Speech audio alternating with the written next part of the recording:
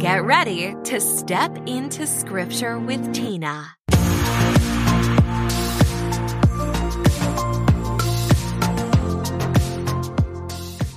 Hey everyone, welcome to Step into Scripture. My name is Tina. I am a pastor's wife and a mom of 7. Alongside my husband, Matt, I've committed my life to serving King Jesus as a church planter, a Bible teacher, an author, and an advocate for all-in family ministry. I'm passionate about making Christ and his church famous and about helping people develop a commitment to reading God's whole word. And that is the point of this podcast, to point people toward that very thing. So in this season, season 2, we are answering questions that are submitted by listeners and viewers. And our goal here in answering questions is always to find the answers only in the Word of God, right? To stick in Scripture. So the question that we're going to take on today will have many interpretations based on who you ask. But like we always do, we're going to take the Word of God for what it says, and we're going to do our very best to come up with biblical answers rather than cultural answers or denominational answers. We just want to know what the Bible says. So this week's question is, what does it mean to speak in tongues? All right. Now, I want to mention briefly that we have addressed miraculous spiritual gifts on this podcast recently in season 2, episode 12. That was an episode titled, What is God's Will for My Life? Right. And part of that question the listener asked was, how do I know I'm using the gifts I've been given to accomplish God's will in my life? Right. So we did dig a little bit into that there, and I would encourage you to go back and listen to that episode. But I'm going to just do a quick recap of what we found to be true in Scripture about miraculous spiritual gifts in that episode. Okay. Number 1, we noted that miraculous spiritual gifts, such as those listed in 1 Corinthians 12, verses 8 through 10, were given at the laying on of the apostles' hands, according to Acts 8:18. That's how these gifts were received.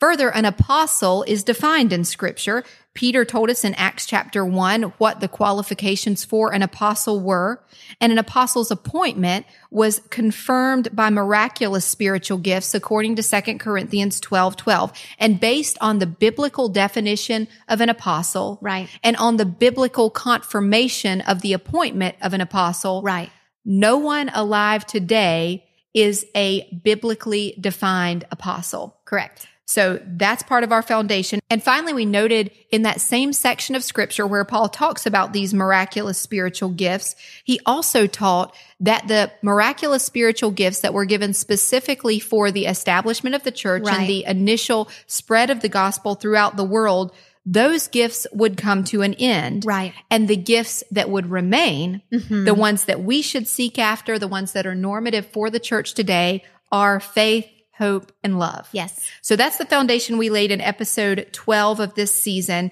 And now with that biblical foundation, that teaching from the Apostle Paul, who had these miraculous spiritual gifts, about these miraculous spiritual gifts, Stacey, will you go ahead and introduce yourself, and let's talk specifically about the miraculous spiritual gift of speaking in tongues. Sure. So I'm so excited to get to talk about this. I feel like this topic is certainly relevant today and something that you and I have walked through several times along our journey. My name is Stacey Vines. Alongside my husband, we are small business owners and nonprofit starters here in our community. We're also a plant family, a church plant family here at Ecclesia, and reading God's word from start to finish has been an incredible highlight in my life. Many seasons of my life are marked by journeys from start to finish through the Bible. So being a part of this feels like I'm sitting right at home. And this particular conversation is something that Tina and I have talked about for many years. So I'm excited to bring you guys into an ongoing conversation that she and I have had now.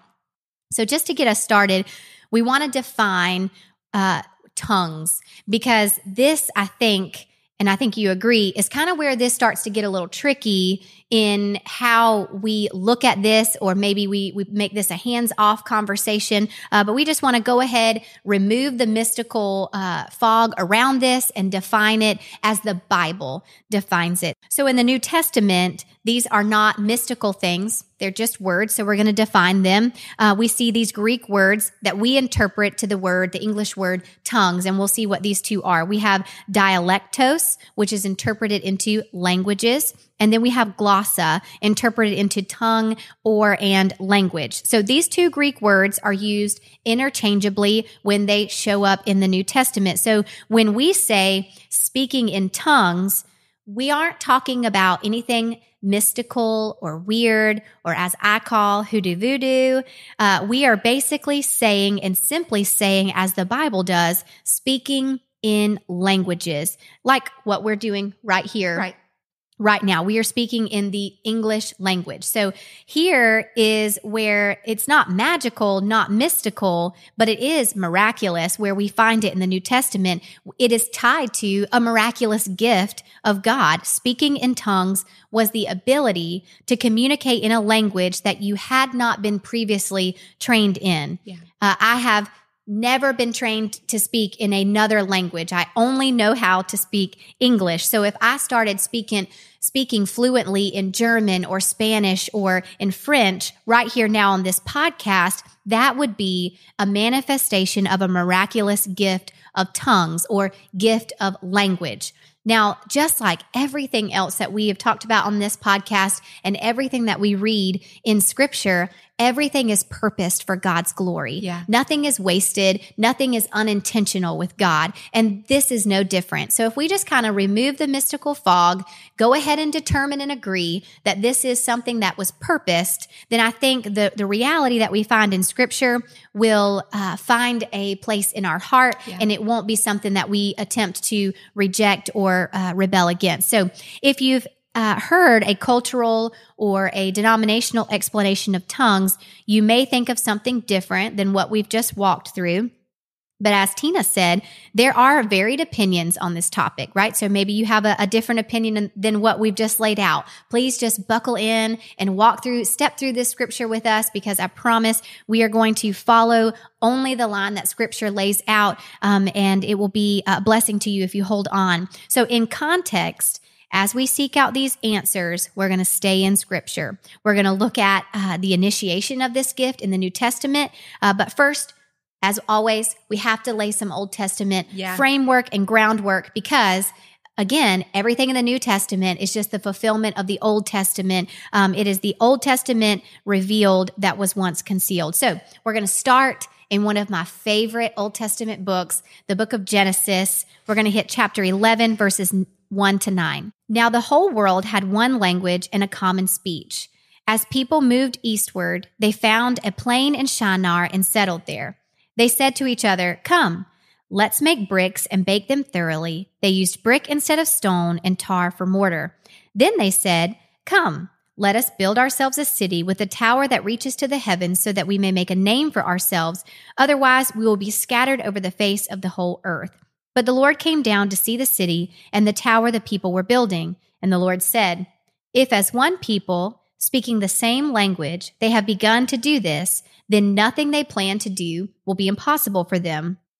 Verse 7, "Come, let us go down and confuse their languages, so they will not understand each other." So the Lord scattered them from there all over the earth, and they stopped building the city. That's why it's called Babel, because there the Lord confused the language of the whole world. From there the Lord scattered them over the face of the earth. So this is our Old Testament groundwork. This is God has redeemed the world. They are supposed to scatter. He's redeemed the world through the flood. They're supposed to go fill the earth, multiply, and rule over the earth.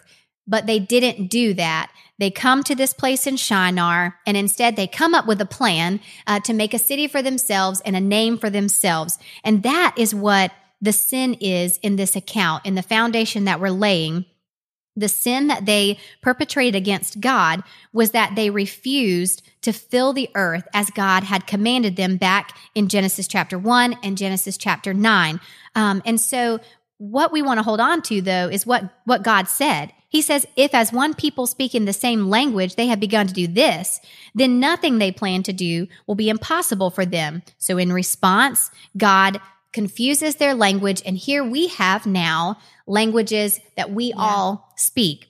So after God blessed them sent them out to be fruitful and multiply. They broke his command to fill the earth. And then in acting in pride, they decided to make a name for themselves. And Tina, just in this foundation, in the groundwork we're laying, we can relate to them acting in pride and then God needing to respond to our pride. Paul tells us in 1 Corinthians chapter 1, verse 29, that no one may boast before him. Instead, we are supposed to be bearing God's image and reflecting God's glory, according to 2 Corinthians chapter 3. And so instead of following what God had given them to do, they rebelled, acted in pride and arrogance, and this was a slap in the face to the Creator. Yeah.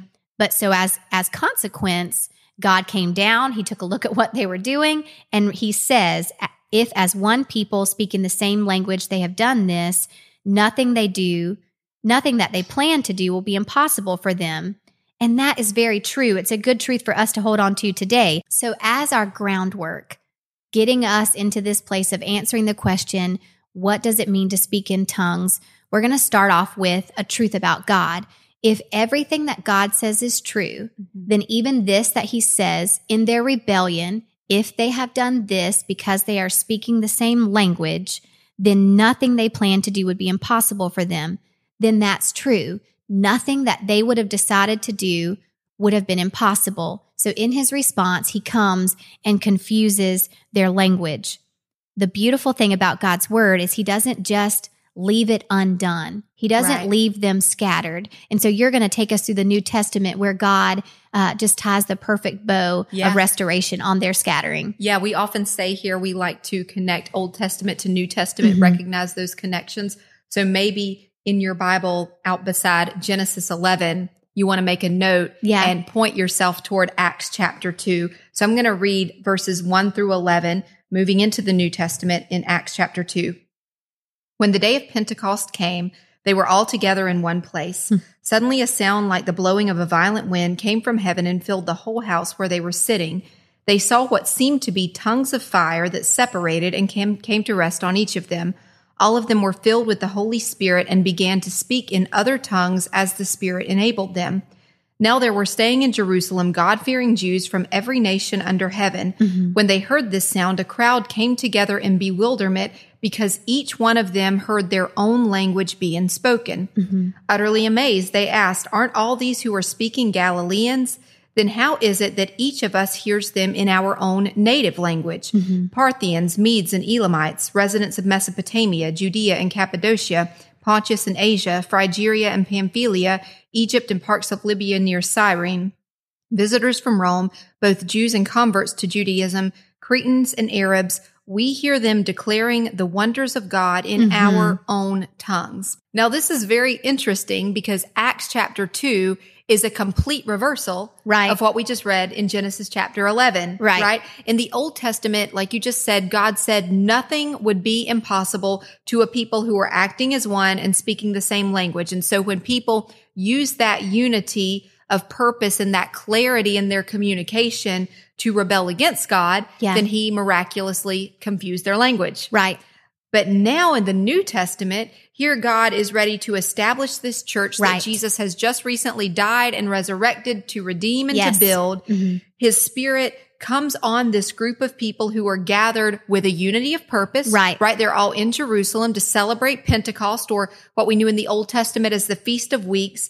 And now with a unity of purpose, he gives them clarity of communication and he synthesizes the languages. And why? Because with unity of purpose and with clarity of communication, nothing would be impossible for them. That's what he said. That's what he said at Babel. And this group of people who experienced this was indeed about to accomplish the impossible. Because from 12 apostles and 120 believers, plus what comes from this event, 3,000 new believers baptized on the day of Pentecost, of movement was birthed that was going to eternally change the entire world. A particular gift that the Holy Spirit enabled in them for that purpose was that they could all miraculously speak in languages they hadn't previously been trained to speak. And the purpose of speaking those languages was to spread the gospel and establish the church. So don't miss this reversal. when clear communication was used as an affront to God, Yes. he confused the languages. Right. But when clear communication was used to glorify God, he clarified the languages. That's right. Now, I want you to hold on to that for a minute. And we're going to quickly detour to Revelation chapter 12, all right? So the book of Revelation, like we've discussed in season 1 of this podcast, the book of Job, Right.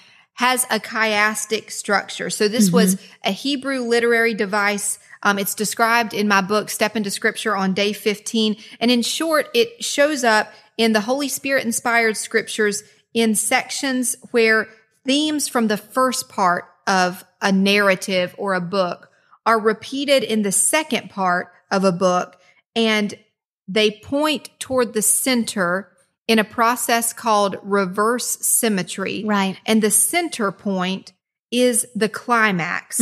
So there's this progression of thought that moves outward from the climax, and the statements at the top and the bottom balance each other in an inversion. Okay, so just as a very quick example of this, in the book of Revelation, it begins with a prologue. It ends with an epilogue. Right. It has 7 epistles and 7 seals at the beginning. It has 7 bowls and 7 angels at the end. Right. It has 144,000 saints with 7 trumpets at the beginning. It has 144,000 saints and 7 angels at the end. Right. So I'm just giving you an example of how this progression moves outward in a chiastic structure. So with that in mind, the climactic center of the book of Revelation is chapter 12, which describes Christ's victory over sin and death. Right. So just like we talked about in season 1 in our episode about I need to know the most important things first. Yeah. Just like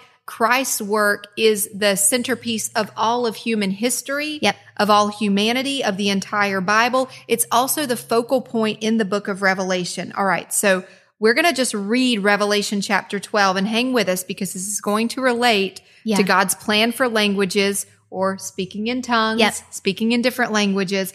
But we need to recognize this. So I'm going to just read the chapter, Revelation 12. A great sign appeared in heaven, a woman clothed with the sun. There's one character in this narrative, with the moon under her feet and a crown of 12 stars on her head. She was pregnant and cried out in pain as she was about to give birth. Then another sign appeared in heaven, an enormous red dragon. Right. There's our second character, with 7 heads and 10 horns and 7 crowns on its heads. Its tail swept a third of the stars out of the sky and flung them to the earth. The dragon stood in front of the woman who was about to give birth so that it might devour her child the moment he was born. She gave birth to a son, a male child, here's the third character in this narrative, who will rule all nations with an iron scepter, and her child was snatched up to God and to his throne. The woman fled into the wilderness to a place prepared for her by God where she might be taken care of for 1,260 days. Then war broke out in heaven. Michael and his angels fought against the dragon, and the dragon and his angels fought back, but he was not strong enough, and they lost their place in heaven. The great dragon was hurled down, that ancient serpent called the devil or Satan, who leads the whole world astray. He was hurled to the earth and his angels with him. Then I heard a loud voice in heaven say, "Now have come the salvation and the power and the kingdom of our God and the authority of his Messiah. For the accuser of our brothers and sisters who accuses them before our God day and night has been hurled down. They triumphed over him by the blood of the Lamb and by the word of their testimony. They did not love their lives so much as to shrink from death. Therefore, rejoice, you heavens, and all who dwell in them. But woe to the earth and the sea, because the devil has gone down to you. He is filled with fury, because he knows his time is short. When the dragon saw that he had been hurled to the earth, he pursued the woman who had given birth to the male child. The woman was given 2 wings of a great eagle so that she might fly to a place prepared for her in the wilderness, where she would be taken care of for a time, times, and half a time out of the serpent's reach. Then from his mouth the serpent spewed water like a river to overtake the woman and to sweep her away with the torrent. But the earth helped the woman by opening its mouth and swallowing the river the dragon spewed out of his mouth.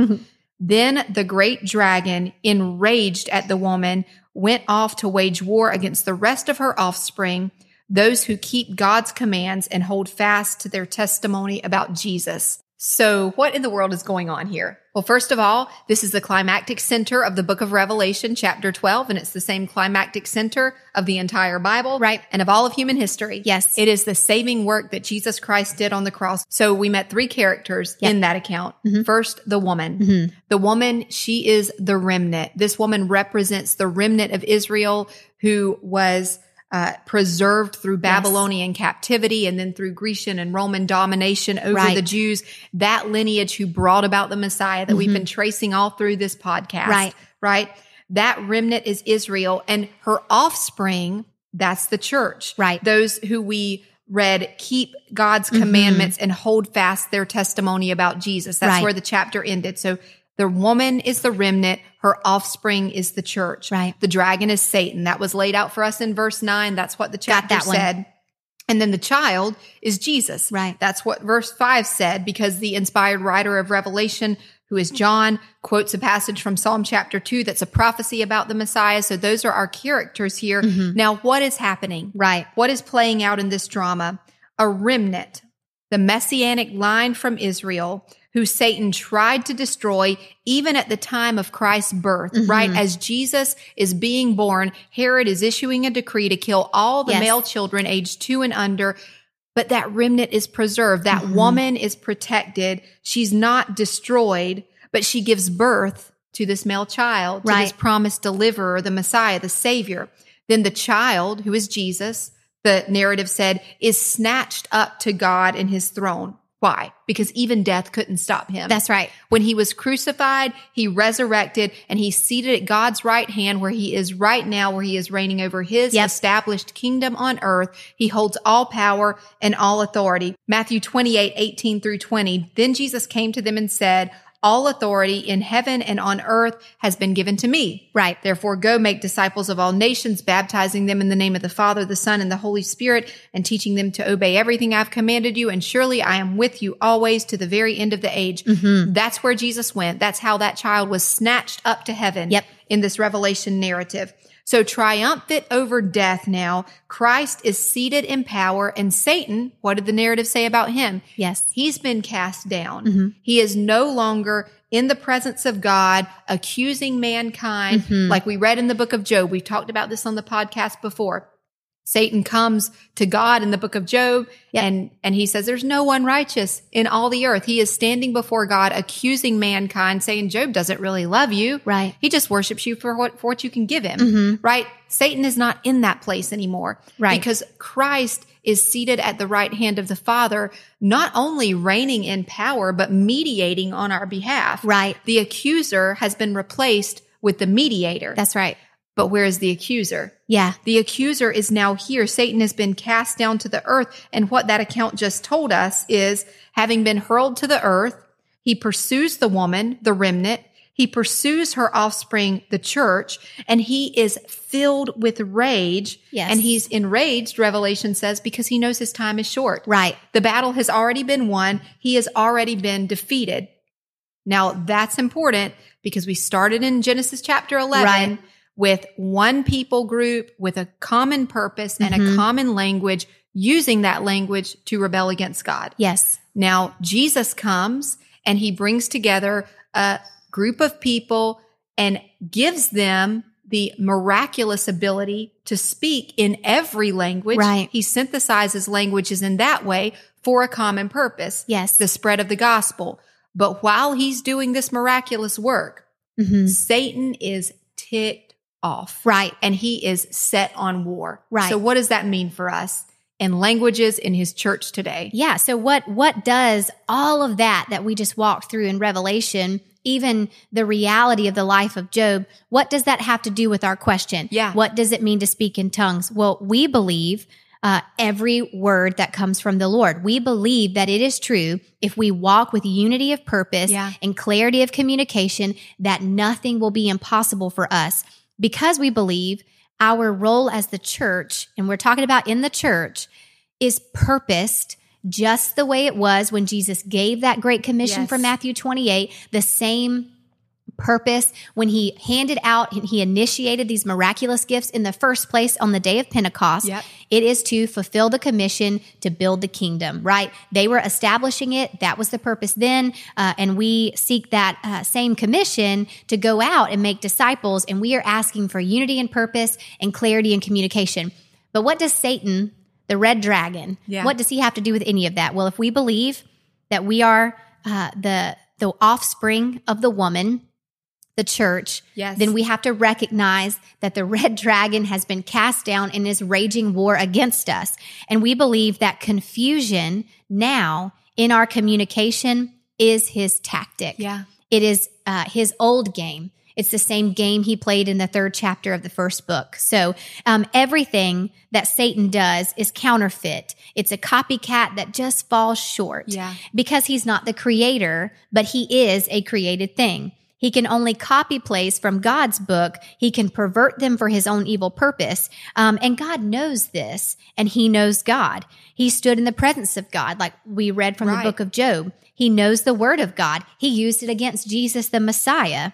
And so he also knows that God has said, as if one people speaking the same language, they have begun to do this. When he went down to review and take a look at what the people at Babel there at Shinar had done, he says, then nothing they plan to do will be impossible for them. So the enemy knows that as well, and we should know that. I hope you can catch where we're going here. When Christ built his church, he reconciled those languages through that miraculous gift. That's where he initiated it with the unity of purpose and the unity of speech. Anything is possible. And we see this movement, as Tina called it before, being born out of being able to share the gospel of Jesus Christ, the facts that he has fulfilled from the Old Testament, now in the New, being shared to all nations under heaven.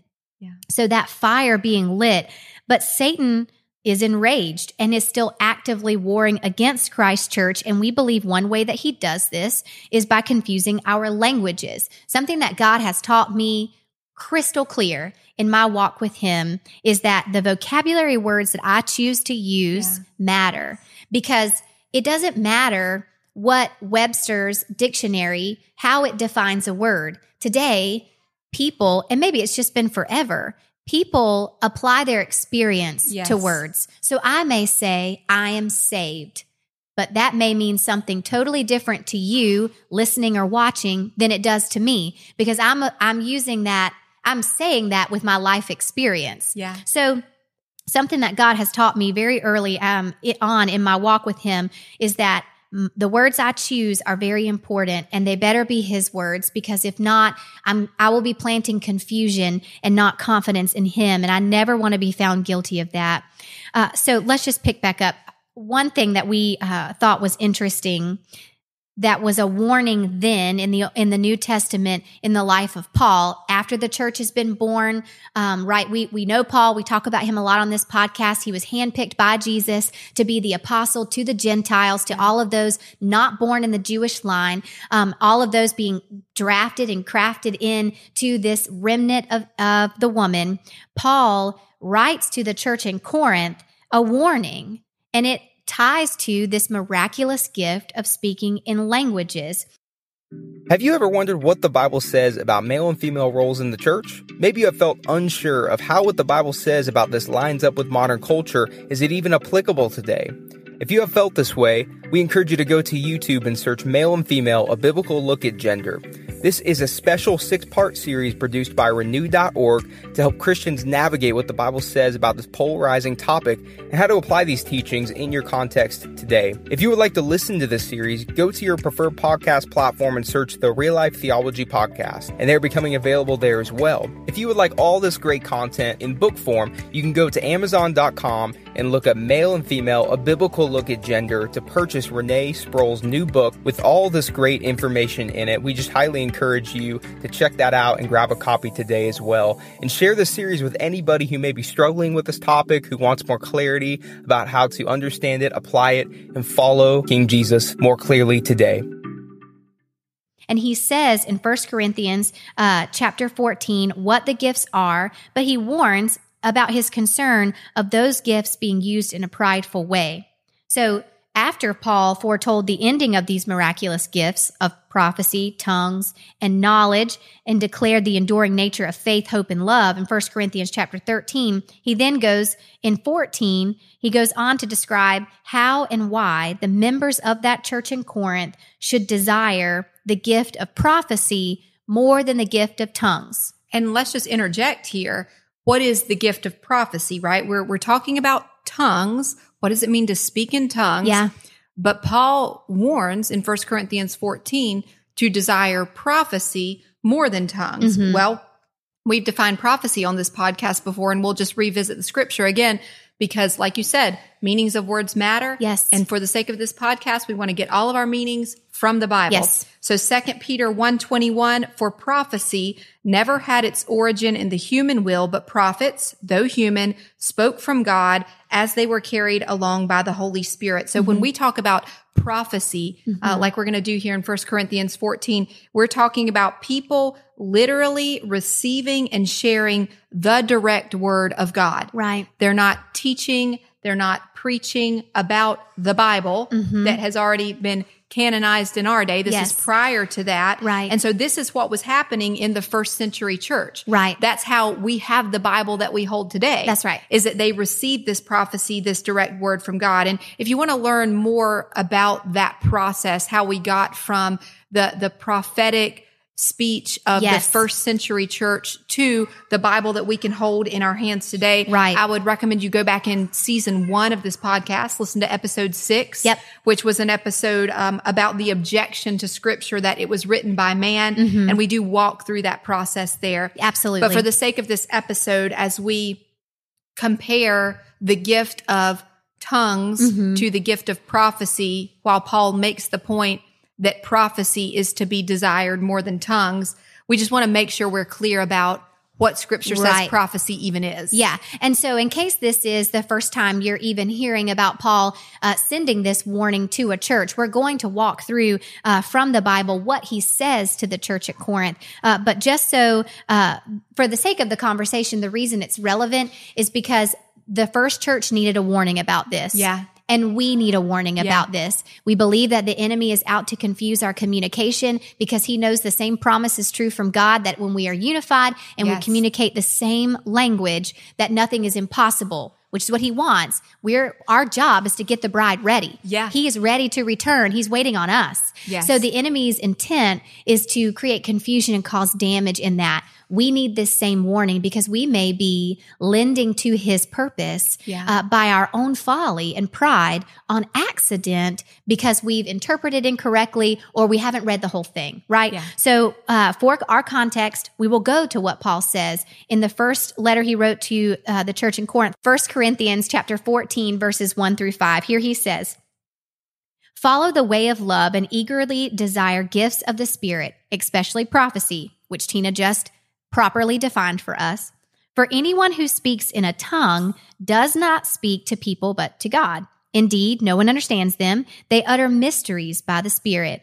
But the one who prophesies speaks to people for their strengthening, encouraging, and comfort. Anyone who speaks in a tongue edifies themselves, but the one who prophesies edifies the church. I would like every one of you to speak in tongues, but I would rather have you prophesy. The one who prophesies is greater than the one who speaks in tongues, unless someone interprets so that the church may be edified." So 1 Corinthians is a letter to that church in the city of Corinth. And so we're just going to consider what Paul is actually saying here, because these vocabulary words are not common vocabulary words for us. In short, this is Paul saying, that's great that you can talk in many languages, and that's certainly a gift and a blessing from God. But what good is that? What good would it be for me to sit on this podcast and speak in Spanish the entire time and none of our listeners be Spanish-speaking listeners? Right. You don't understand me. No one listening understands me. So therefore, the only one glorified is me. No one is edified. No one is encouraged. Right. No one is comforted. And that's what he says we are to do. Right. But rather, if I were to prophesy in an understanding language, if I were to share the word of God, the living word of God, the final word of God from the Holy Scriptures in a language that you can understand, then I am edifying, encouraging, and bringing comfort. And that's what Paul is saying there. 1 Corinthians chapter 14, verses 6 to 12. Let's read on. Now, brothers and sisters, if I come to you and speak in tongues, what good will I be to you unless I bring to you some revelation or knowledge or prophecy or word of instruction? Even in the case of lifeless things that make sounds, such as the pipe or harp, how will anyone know what tune is being played unless there is a distinction in the notes? You see how he's using other vocabulary words to explain the same thing. Verse 8, again, if the trumpet does not sound a clear call, who will get ready for the battle? So it is with you. Unless you speak intelligible words with your tongue, how will anyone know what you are saying? You will just be speaking into the air. Undoubtedly, there are all sorts of languages in the world, yet none of them is without meaning. So there Paul clarifies for all of us who may be confused or led to confusion. This unintelligible word with your tongue is languages that cannot be understood by those in our hearing without an interpreter. Right. It's a trumpet, it's a sound, but we don't know which note it is, right?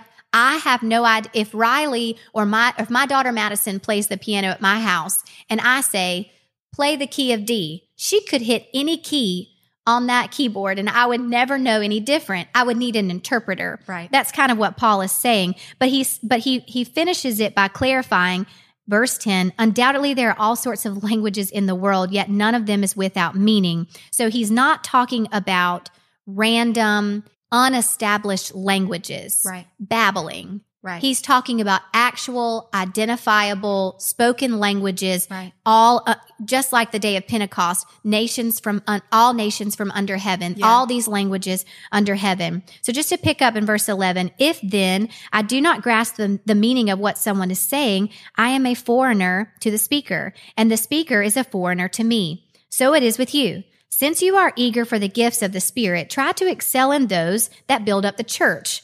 At this point, if we have any doubt about the meaning of tongues, this gift of tongues, Paul clarified that there in verse 10 that we just talked through. He goes on, there are many languages in the world and all of them have meaning. And when I can't understand the meaning of a language, it's because the speaker and I are foreigners to one another. Right. It would be the similar example of me speaking Spanish now and you have no idea what I'm saying, right?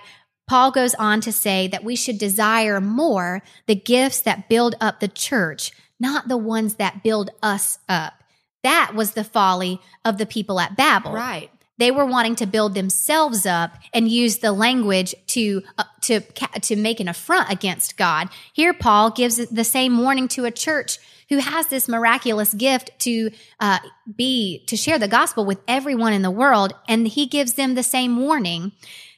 Later in this same letter, 1 Corinthians chapter 14, verses 18 and 19, he says, I thank God that I speak in tongues more than all of you, but in the church, I would rather speak 5 intelligible words to instruct others than 10,000 words in a tongue.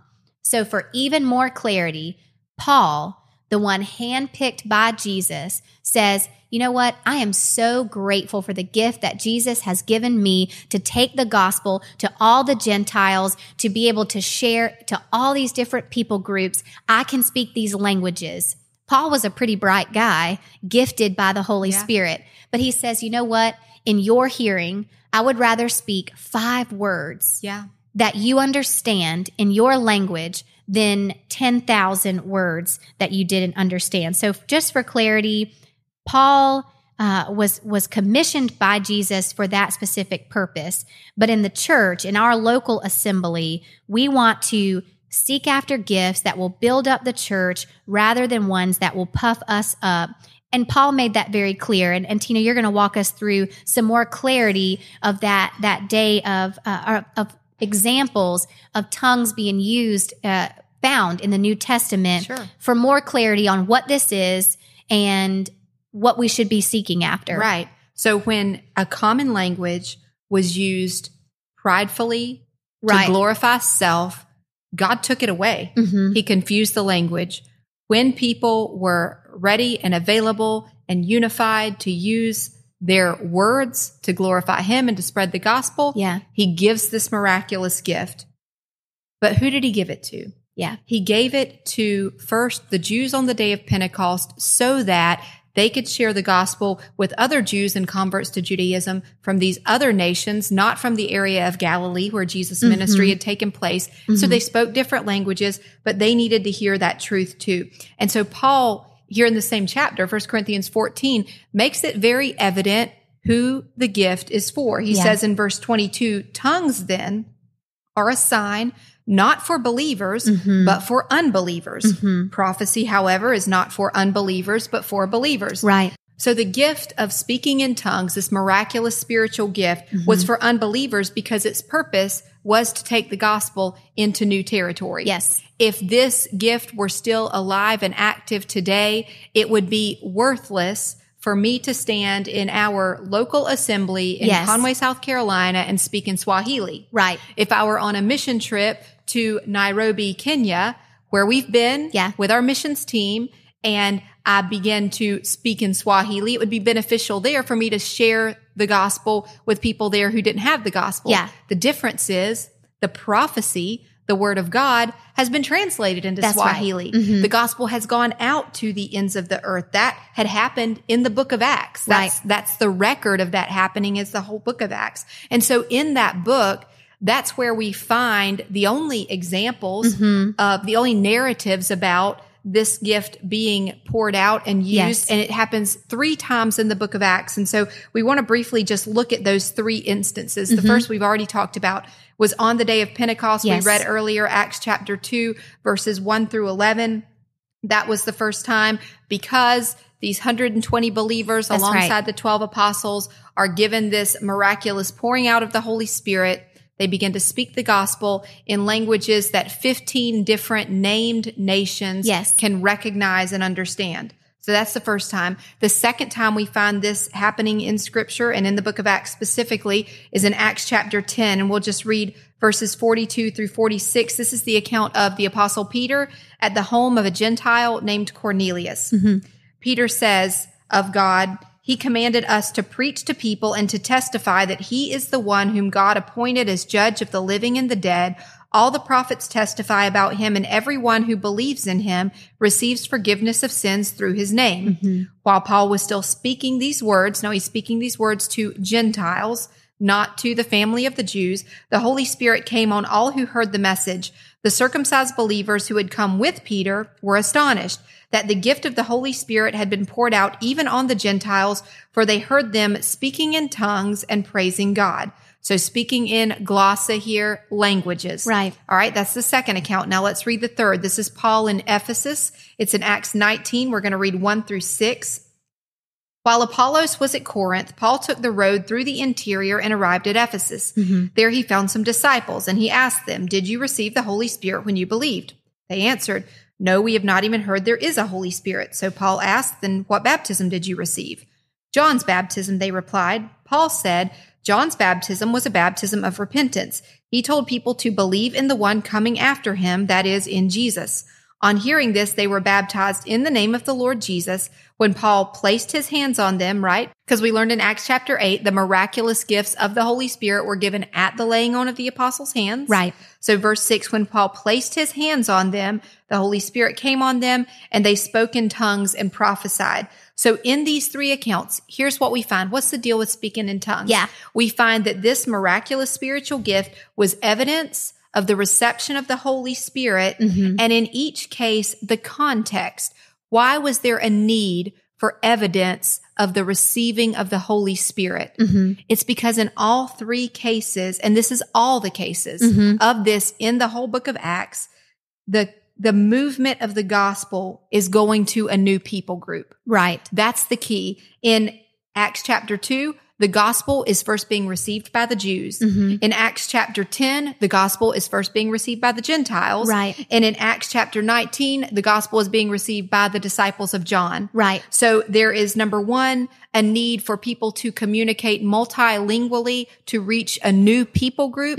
And number 2, there's a need to overcome the false idea that the gospel was only for the circumcised That's right. Jews of Israel's lineage. And so God gives that evidence through allowing a manifestation of miraculous spiritual gifts in these new people groups. And by contrast, there's no question about that today. Right. Gentiles, we have received the gospel and we have had that door open to us now for millennia. Right. And we don't need a miraculous sign that the work of Christ has been completed and has been extended to all of his creation. Right. So Tina, I want to recall an example that you gave that I think is super important to the why of why we're talking through this topic today.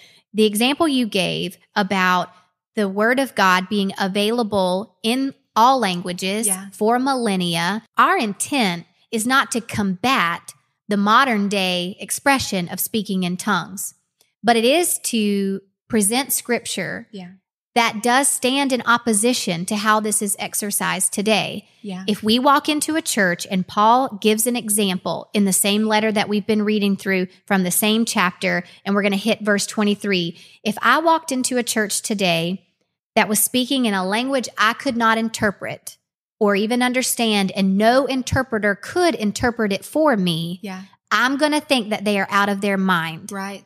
And that's not a new thought. Paul actually said that to the church in Corinth, that he expressed his concerns that we just walked through in this same topic of speaking in tongue. Verse 23, 1 Corinthians chapter 14.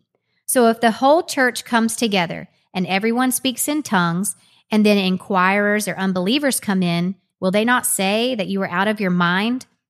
Yes, they would. And I would do the same thing. Now, I believe that if I were going on a mission trip to Guatemala and I was going to spend 6 months studying the native language there, I believe that if I prayed and asked God to help me understand so that I might communicate clearly for this same purpose, for the purpose of unity and clear communication, I believe that God would help me with that. And I don't want to interrupt you, but let me just interject here that an important truth is that all denominations, as far as I know, even those that practice speaking in tongues, but in a manifestation that is not what is described in Scripture. Unintelligible. Right. As Paul called it. All of them train their missionaries for the field with linguistic training in the native tongue being spoken by the people group they're going to.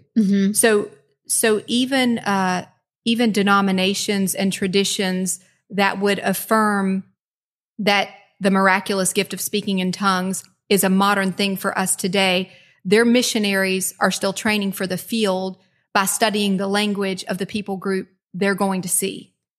That's the distinction I want to make. I believe that God can give us that. He can give us wisdom and knowledge and open our minds to receive worldly knowledge, right? And that's what that is. That's what a language is. We have to study English. We would have to study Spanish to go to Guatemala. We would have to invest our minds into that. And God can certainly, the Holy Spirit can certainly help us with that. But that's not what this was. This gift on the day of Pentecost was Peter in the house of Cornelius had never spoken that, had never studied that language, had never been instructed in that language, but turned it on and shared the message of Jesus in that language. That's not what we see exercised today in modern Christianity. And so while our intent is not to combat that, because we recognize traditions in someone's life can be a very intimate piece to their relationship with Jesus. So we're not attacking that, but we do hope that everyone listening or watching can follow along and see the contrast. And just before we ended, I thought we would just clearly define the differences in that. So when we say speaking in tongues, we're saying immediately speaking a language we've never opened a book to study or heard someone instruct us how to speak, with the purpose of sharing the gospel. What we see exercised today is more like what Paul says and warns against in verse 23 of this letter. It looks more like unintelligible words that no interpreter can interpret, that does not edify the body, that does not share the gospel of Jesus, so it is not purposed by God. It looks more like the confusion at Babel. Well, and the confusion that was a result of pride. Sure. And I think that is a hard truth. Mm-hmm. And again, I hope if you're listening, you won't receive that in offense or as combative, Right. but with a humble heart that just wants to hear what the scripture says. Paul's whole warning here is about not using spiritual gifts in a way that glorifies self, but in a way that edifies the church body. Right. And the church body is edified by the word of God. That's right. And by the language that Paul says endures to the end. That's right. And that's where we're going to tie this bow. So after tongues, this sign as a miraculous sign of the Holy Spirit, Paul says they are a sign not for believers, but for unbelievers. That's another huge contrast to how we see this exercised today. Today, we see it exercised as a sign of receiving the gift of the Holy Spirit as a believer. Then we saw it as a sign of someone going to carry the message to an unbeliever. Yeah. It was purposed rather than being a product. Right. And so it was less about the person and more about the person on the other end of its hearing. So even if the Holy Spirit still decides to use this gift today, it's not needed in the church assembly. And that's probably the hardest statement we've made on this episode so far. So I'll echo it one more time. Even if the Holy Spirit decided to use this gift of speaking in tongues, this miraculous ability to speak in another language that you were not first trained for, he can do that, but it's not needed today. Rather, the gift that is needed is the gift or the language that is needed is the language of love that Paul says, though all of these things were here, the things that remain are faith, hope, and love. And what we believe that the Bible presents is if we are intent on being unified in purpose and clear in our communication for the expansion of the kingdom of King Jesus, then our language must be love. Yeah. It doesn't have pride. It's full of humility. Its intent is to be purposed with the gospel message. It has to be clear. It has to be understanding, and it has to be meant for the edifying of the body. That is more like prophecy, the word of God being shared and being able to be understood to its hearers. So a tool and a resource that we would encourage you to pick up as you walk this out, this attempt to walk out the language of love, as Paul calls it, to unite with purpose and to have clear communication as we share the gospel, is the backbone of this podcast, Tina's book, Step into Scripture, where all of this content is found and all of these patterns are tied together for us so that we can understand it and share it with those around us in a way that they can understand, in a way that they can get behind, being unified in purpose with clear communication to expand the kingdom of Jesus. So again, we hope that you enjoyed following along with us as we step through Scripture to unpack the sometimes cultural, misleading or mystical topic of speaking in tongues. But as we walk through today, it's not mystical, it's not magical, but it is miraculous, and it was intended and purposed. And we appreciate you guys following along with us. We'll see you next week.